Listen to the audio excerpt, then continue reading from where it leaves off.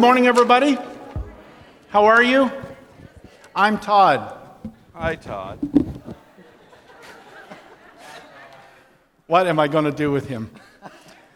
And I'm the lead pastor here, but you'd never know. But we are glad that you are here. And by the way, I will bring my Christmas baking. I'm on it. Got it. So anyway, we're going to read together in just a moment. And if you are wondering what text we're going to read this morning, I have no idea. No, I'm just kidding. Luke chapter 1, verses 46 to 55 is our text this morning. Mary's song, we'll get to that in a moment. But over the last weeks, I don't even know where this came from. Over the last weeks, we have been doing morning groaners. And people have been sending them to me, which I really appreciate. So somebody sent me this one, Buford, which I love the name.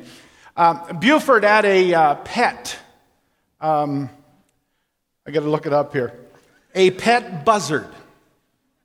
A pet buzzard that he wanted to bring on vacation. He was going to Hawaii on vacation, and so he realized that with such a long flight that he couldn't afford the extra baggage to carry this buzzard pet with him.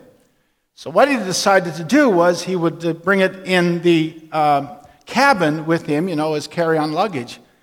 But it turns out that Buford had too much carry-on baggage.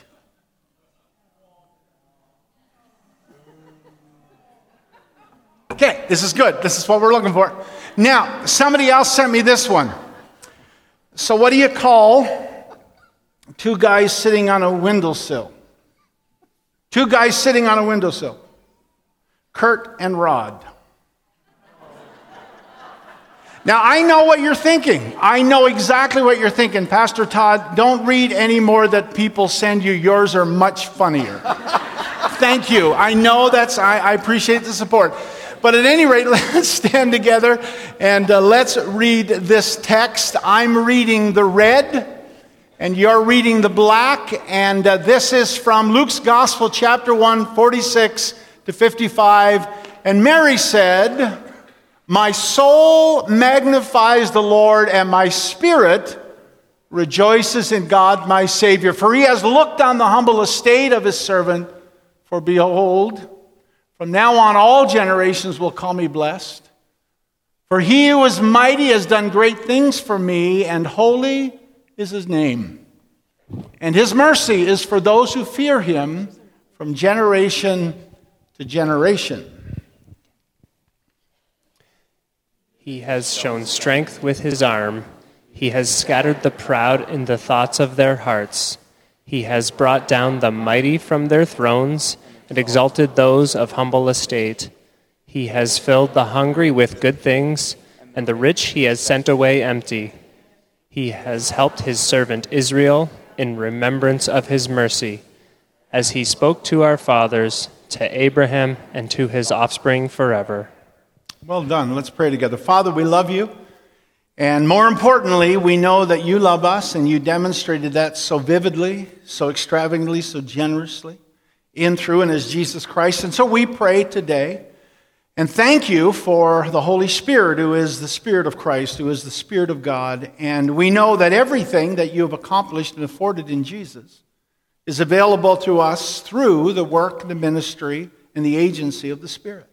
And so we ask today that as we look at your word and as we reflect around Christmas and around the songs of Christmas, that you would give us a voice to speak with clarity, that you would give us ears to hear, minds to understand, and hearts to comprehend.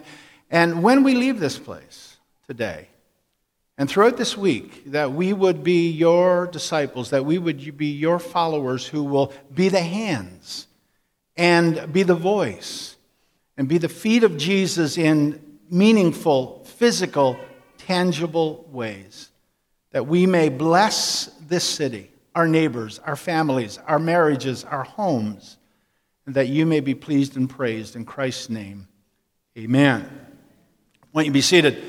So for those of you that are new, or for those of you that are watching online, we are in a series called The Songs of Christmas. And last week we did an introduction, or I did an introduction, And this morning, we are talking about Mary's song. So there are 4 songs of Christmas.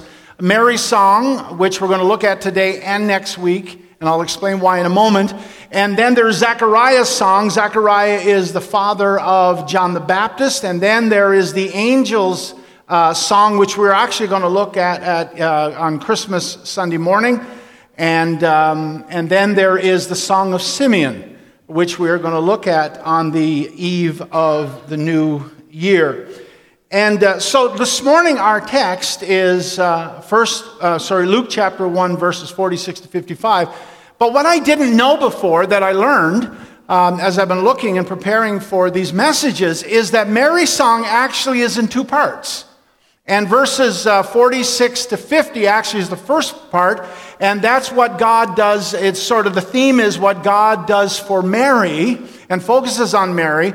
And then the second part, which we'll look at next week, which is 51 to 55, talks about those same principles, but that they're applied to other people other than Mary. And so we'll get to that next week. And so today our focus is Mary's song part 1.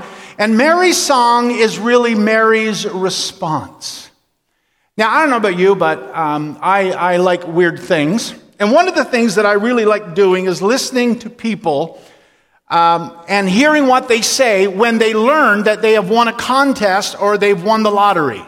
Now, I'm not endorsing that, but at any rate, and here's some of the things that I've heard people say. I have never won anything in my life. It can't be true. This can't be happening to me. This is a dream. This is surreal. I can't believe this. I also like reading the Bible and noticing that every time people in the Bible get news, they also, it sort of comes to them unexpectedly and they're surprised by it. And to say the least, Mary is caught by surprise when Gabriel appears to her. Now, who wouldn't, right? Now, I don't know about you, but honestly, if an angel were to appear to me, which as never, I think it would be a wet your pants type moment for me. But that's just me. Now, Mary is caught by surprise, and this is what she says, but what Luke says about her in chapter 1, verse 29. But she was greatly troubled, no kidding, at the saying, and tried to discern what sort of greeting this might be. And so this is Mary's response now to the greeting. And to say that Mary is a little surprised, it's a bit of an understatement, I think, but it's about to get better or worse, depending on our view. Mary, if you are surprised and troubled by the fact that an angel appeared to you, just hear and listen to what you're about to hear. And, Luke says, you will conceive in your womb and bear a son, and you shall call his name Jesus. And I think this is what they call mic drop. And Mary asks a very good question. In verse 34, Gabriel, how is this supposed to happen? Because I'm a virgin. Now, before we rush into Mary's song, we should stop and think about the angst that Mary must have felt. Now, just think about it, okay? First of all, she's pregnant. And she is not married, and in her culture, that is highly problematic. Second, she's got to deliver the news to Joseph, her fiancé. So just imagine she goes to Joseph and says, Joseph, I got something to tell you. I'm pregnant, and it's God. Now, folks, that's a hard sell. Now, no one, I suspect, is more surprised than Mary that she's actually the one. That she's actually the one that is chosen to be the mother of Jesus. And it must have seemed somewhat bittersweet. So here's my question. How would we have responded? Now, Mary's response is what I like to call reluctant joy. Now, we see the same thing with Moses. When God appears to him in the burning bush and God calls him, and Moses does not rejoice. Surprised, yes. Honored, yes. Excited, yes. But joy, not yet. Moses, too, asks questions. How's this going to happen? And Moses doubts God's choice and God's wisdom of even choosing him. And Moses also doubts the fact that, are the people of Israel really going to listen to me anyway? And then we come to Jeremiah. And the same thing with Moses and Mary is the same thing with Jeremiah. The call of God surprises him. And Jeremiah did not receive it with joy either. There is reluctance. So my question to you and me this morning, to us, is how would we have responded? But God is no pushover. God knows how to push them and us toward joy. Albeit reluctant joy. Somebody said that joy is fulfilling what God has planned for us. That joy is fulfilling what God has planned for us. Now here's the thing. What God has planned for us, that journey will be a combination of both good and bad, of joy and sorrow, of good times and difficult times. But we will never, ever be fully happy until we go in the direction that God has planned for us. And if we do not go in the direction that God has planned for us, I suspect that we're probably going to have some regrets. Now, you don't know my background very well, but my mom once told me that my dad once had the call, or felt the call, to pastoral ministry. And for whatever reason, I never ever talked to him about it, but for whatever reason, he would not, and he could not do it. Now, I don't know if this is the reason, but my dad in his later years was what I would refer to as never quite happy. There was always a low-grade sadness about him. But here's our question. How would we have responded? Now, eventually, like Jeremiah and Moses, Mary gets there. And it's seen in our text, which is Mary's song. And Mary's response is, "My soul magnifies the Lord, and my spirit rejoices in God my Savior." Now, in context of the Scriptures, is this how we would have responded to an unplanned teenage pregnancy? Imagine that our teenage daughter comes home and says, "Hey, Mom and Dad, I got some news. I'm pregnant, and it's God." Or our teenage son comes home and says, "Hey, Mom and Dad, I got some news. My girlfriend is pregnant, and I'm not the dad. It's God." Well, I suppose after we got up off the floor, we would have to figure out how we are going to respond. Now, cuteness aside, it doesn't have to be that.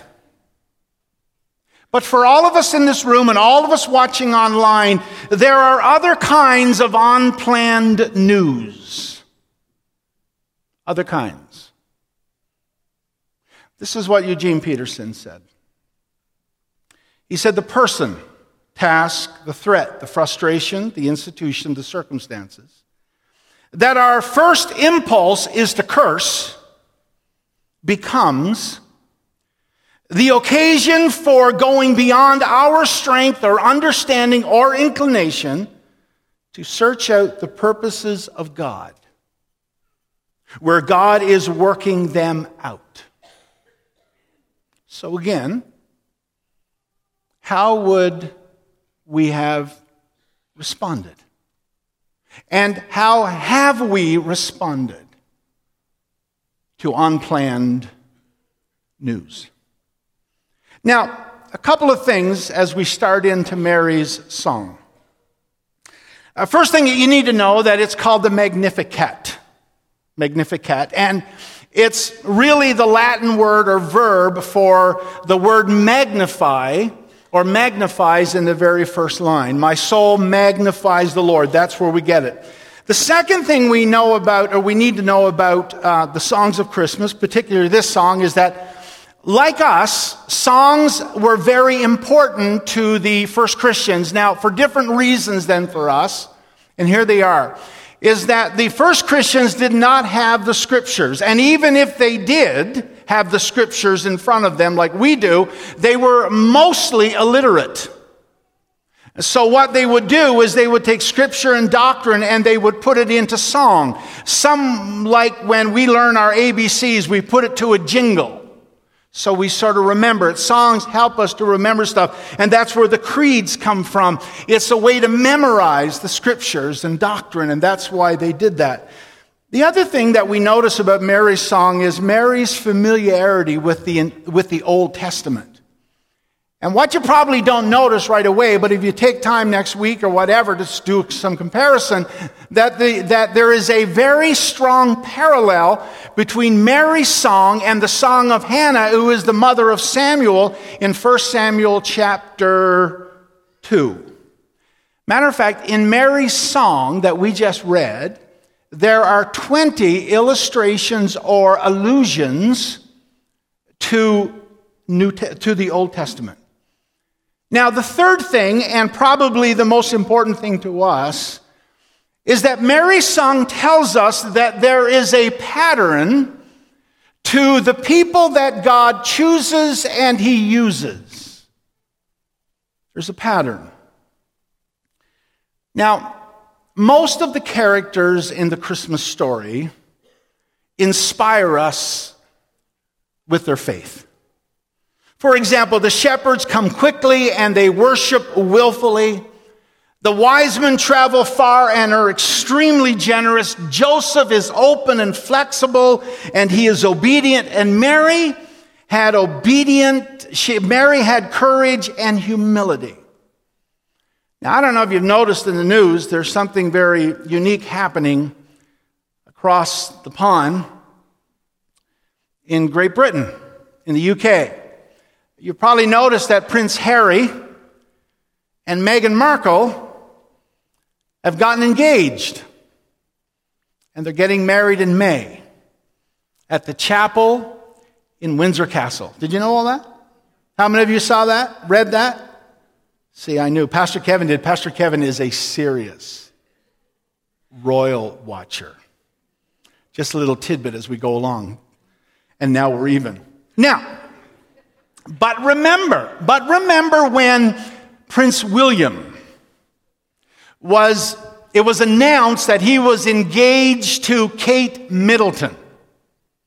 And all the fuss, all the concern was this: Kate was just a commoner. Exactly.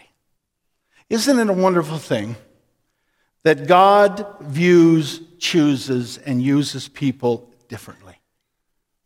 And this is what I refer to as the relationship between the holy and the lowly. And this is Mary, a commoner.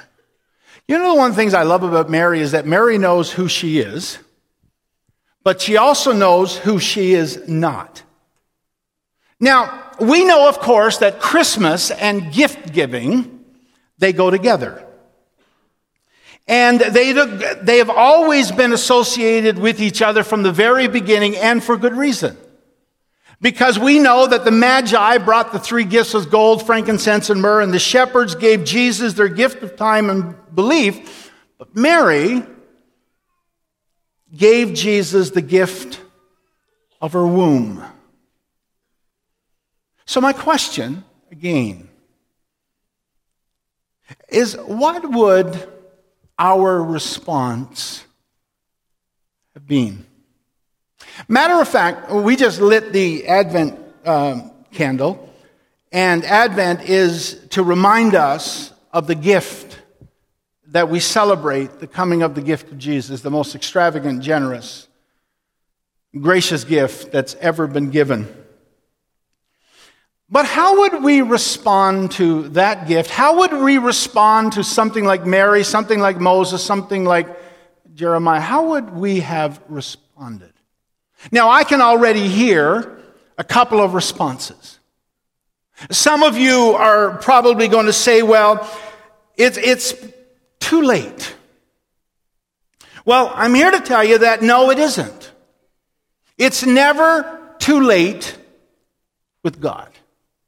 You and I are never too old, we're never too messed up, and we're never too worn out.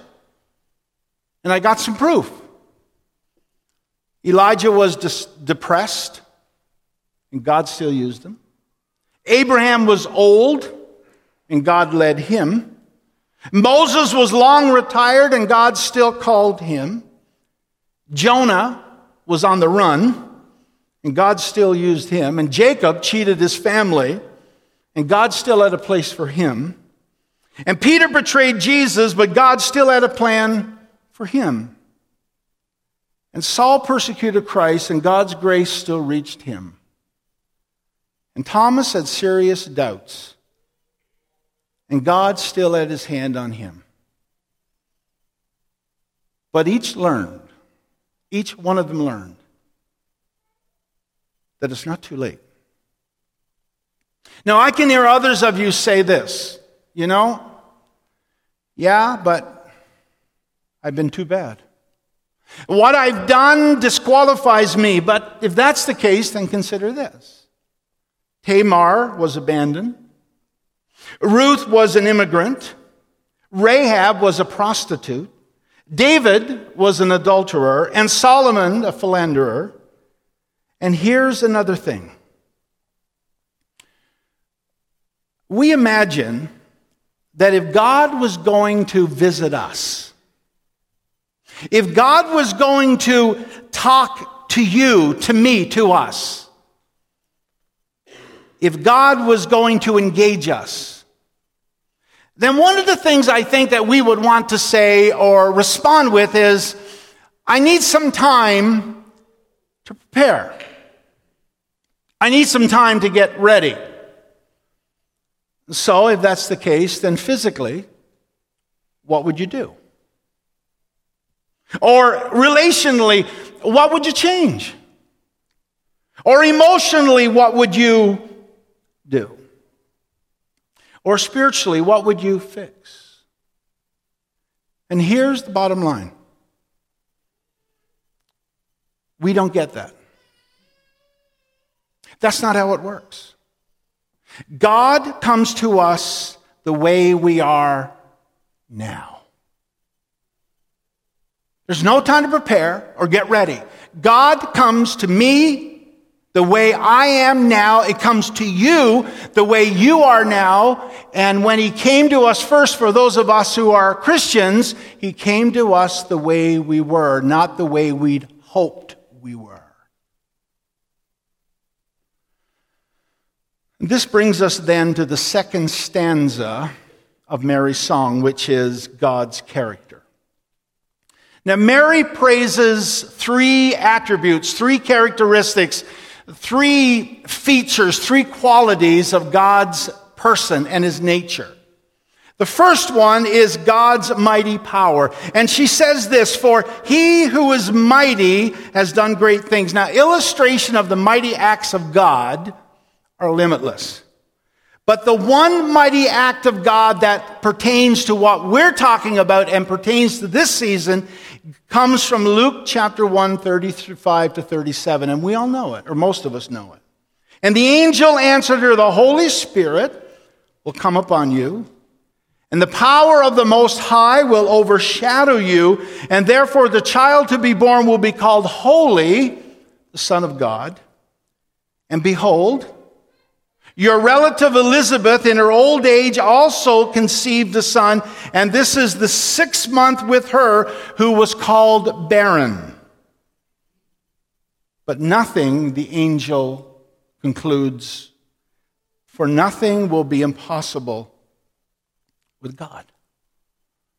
Now I want you to think about the power, the might of God for a moment. Can you imagine a person who has raw power?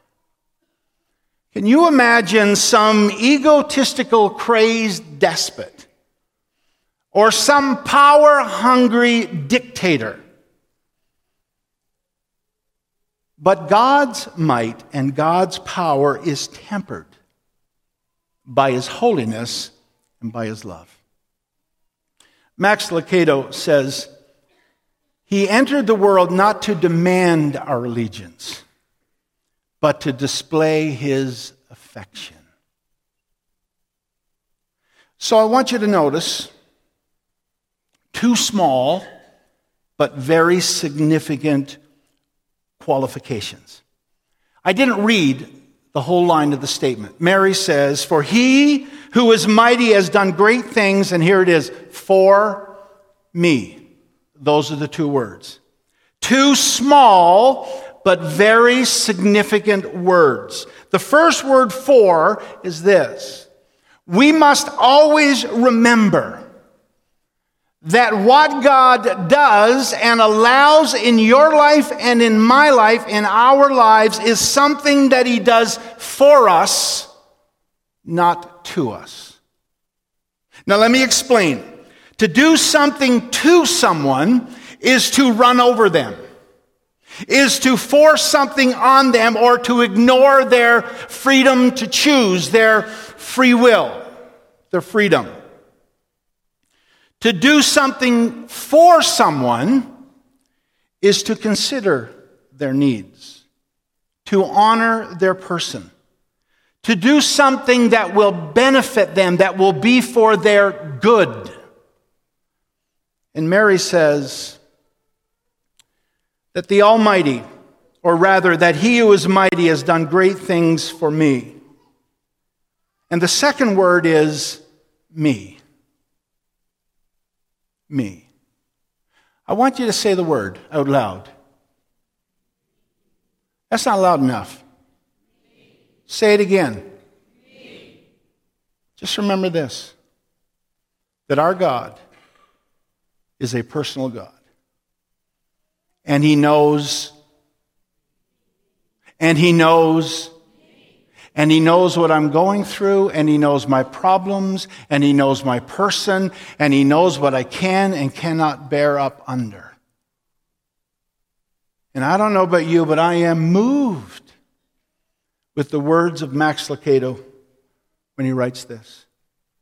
Jesus comes not with a list of things for you to do, but with a list of things that He has already done and will do. Jesus lifts burdens.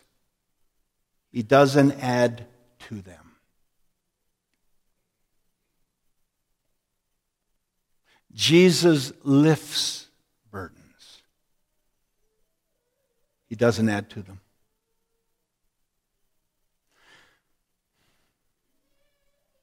And that brings us then to the second characteristic that Mary praises of God's nature and person, and that is God's holiness. God's holiness is in perfect harmony with His love and His power. God's power never violates or abuses His holiness. So now here's my second question for us this morning. What makes us feel alive? What makes you feel alive? What makes me feel alive? Now, most of us, if not all of us, are familiar with the famous quote by Henry David Thoreau where he says, the mass of men, and sorry ladies, but he's writing in a time where it was very male dominant, the mass of men/women lead lives of quiet desperation.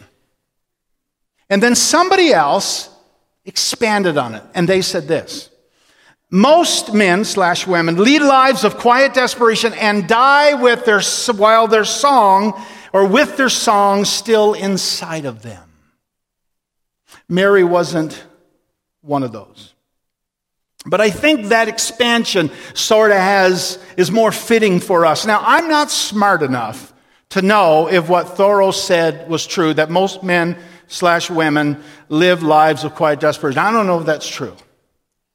But Joseph Campbell said something that resonates with me so much so that I have written it in my journal, and when my computer goes on screensaver mode, this quote is right there because it's so powerful and it's so meaningful to me. And this is what Campbell says. He says this: people say that what we're all seeking is a meaning for life. I don't think that's what we're really seeking. I think that what we're seeking is an experience of being alive, so that our life experience on the purely physical plane will have resonance within our own inmost being of reality, so that we actually feel the rapture of being alive. So I ask us again this morning, what makes us feel alive? What gives us life? Now, I'm going to go down a bit of a rabbit trail here. So I want you to just follow me, and I'll get us out of the rabbit trail in about 3 minutes. All right? Maybe 2. I'm reading this book by Miriam Greenspan. And Miriam Greenspan was born in a refugee camp in southern Germany. Her mom and dad were Holocaust survivors. And she wrote a book called Healing Through the Dark Emotions, and Ruth and I have been reading together, and this is what Greenspan says. She says that our culture, society, is emotion phobic. We fear our emotions, and because of that, we devalue them. Emotion phobic. We fear our emotions, and because of that, we devalue them. And then she went on to write this, and it's in your notes. When we suppress or diminish our emotions, we feel deprived. Now, this has been written in the early 2004. She says, so we watch horror movies or so-called reality shows like Fear Factor or Survivor. We seek out emotional intensity vicariously. Because when we are emotionally numb, we need a great deal of stimulation to feel something, anything. So emotional pornography, she calls it, provides the stimulation. But it's only ersatz or substitute emotion. It doesn't teach us anything about ourselves or the world. Now let me explain what she's saying here. It's the same reason why we ride roller coasters, watch horror movies, or even watch sports, something like football. So for the 3 hours that we're watching the football game, we feel this sense of false transcendence. We feel for 3 hours that we're alive, that we're a part of something that's bigger than we are and beyond us. For the minute and a half that we're on the roller coaster, or an hour and a half that we're watching the horror flick, we are sort of entering into, and briefly, we feel alive. We feel the rush of the emotion. We feel the fear. We feel the excitement. And we become alive for just that 3 hours, or that hour and a half, or that 1.5 minutes. Friedrich Buechner said it's like, if we are not alive, it's like living our lives on autopilot.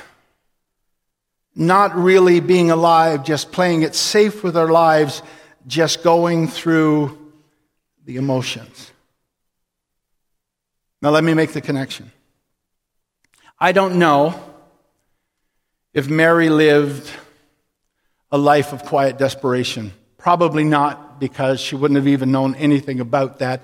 She was probably in her time, spending most of her time just trying to eke out an existence. But what I love about Mary and Mary's song is something that we see also in other stories. For example, Moses at the burning bush. Or Isaiah in Isaiah 6, where he's in the temple and it's filled with smoke and the angel of the Lord. And like Moses at the burning bush in Midian and Isaiah in the temple, Mary found herself alive with the presence of God and in the presence of God. In fact, she was alive with a life far in excess of anything she or we could have imagined. And here's the connection. Mary, Moses, Isaiah, etc., etc., etc., walked out of their stories on fire themselves, energized for lifelong, life-giving vocations.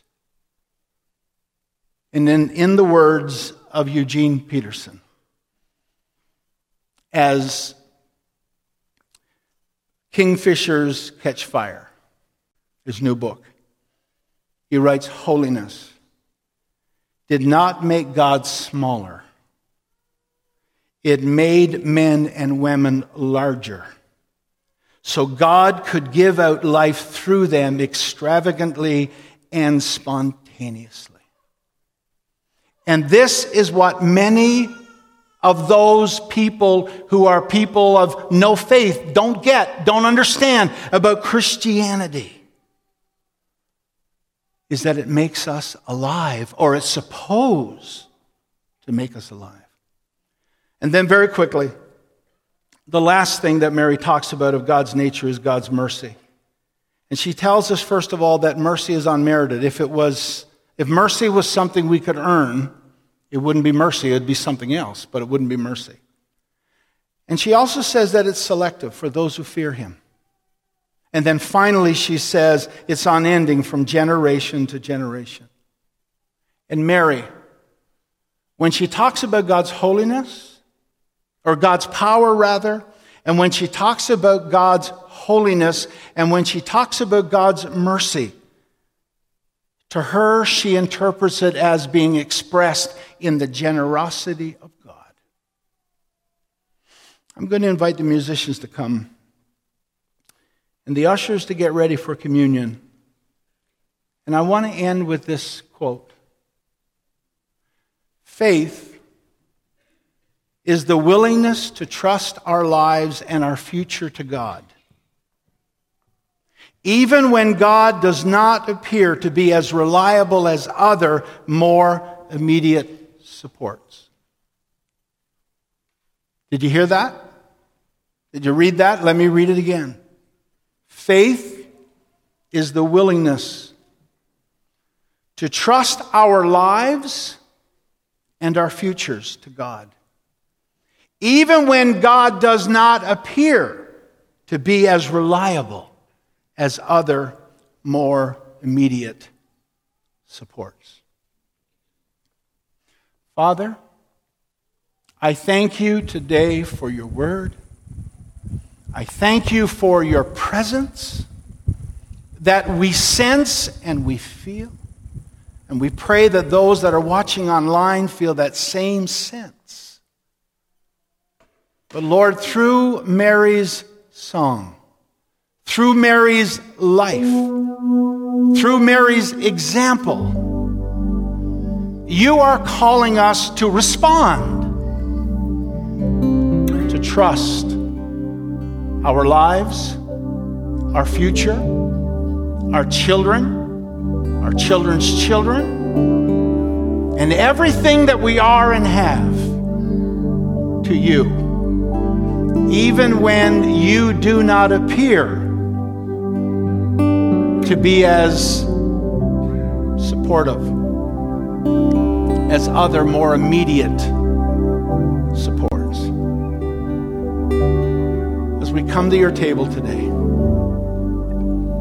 fill us with the wonder, the hope, the prospect of being alive. Being alive with your presence and being alive in your presence. In Christ's name and for his name's sake.